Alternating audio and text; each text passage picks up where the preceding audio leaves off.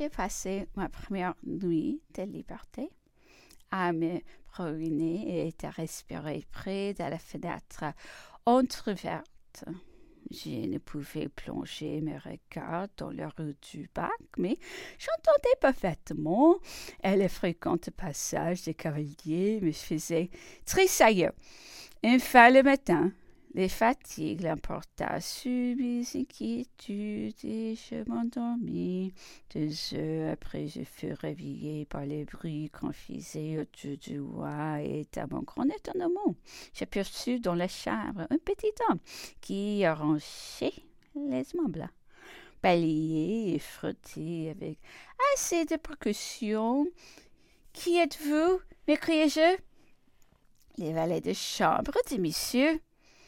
Mais il était convenu avec vos maîtres que personne n'entrerait chez moi. On a changé d'avis. Et si vous voulez vous lever, vous passerez dans ma chambre pendant que je mettrai tout en ordre ici. Je me levai donc, et il me fit entrer en face dans une autre pièce. Quand il fut parti, je me mis à considérer cette chambre, beaucoup trop ornée pour celle d'un domestique, une cheminée ornée d'une pendule et des vases de fleurs, un lit élégant. J'ai m'avisé d'offrir un garde-robe à la tête du lit. J'ai vu des vêtements de femmes. Qui signifie tout ceci? Cet homme est donc marié, sa femme est donc instruite. Quoi? Déjà un enfant et 2 domestiques dans la confidence et dans cet hôtel. Tout cela est-il bien sage? Ces réflexions me troublèrent à tel point que je me sentis le cœur défaillir.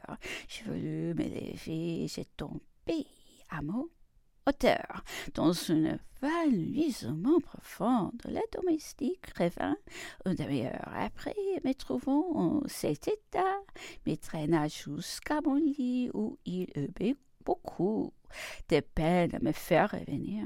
Tâchez de vous maintenir, car jusqu'à ce soir, monsieur ni madame ne pourront venir. J'arrive à entrer si je puis. Mais, au nom de Dieu, n'allez pas tomber malade, car comment vous faire visiter par un médecin? Je sentais bien vivement tout ce que me disait cet excellent homme. Et si j'allais mourir, pensais-je, que ferait-on-ils de mon cadavre?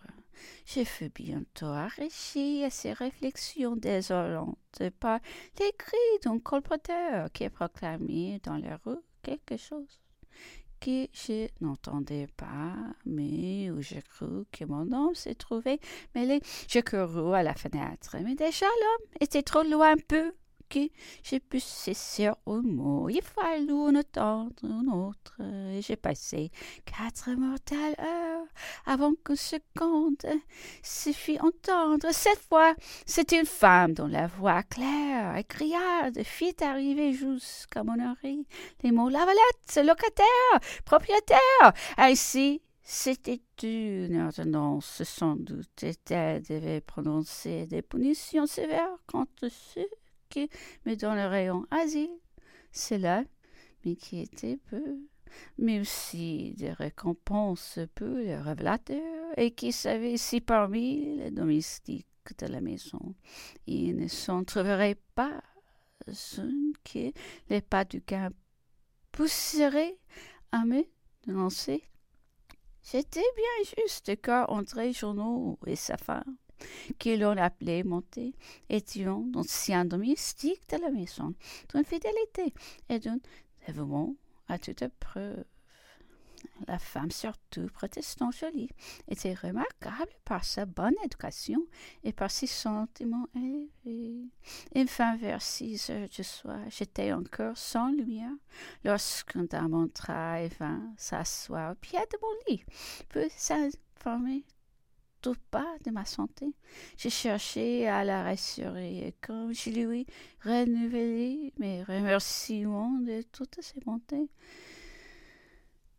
Je ne suis pas Madame Bresson, me dit-elle. Je suis sa femme de chambre. Madame viendra dans une heure d'où, mais elle a appris que vous étiez souffrante et elle voulait avoir de vos nouvelles. Encore un témoin de plus, me disais-je en gémissant.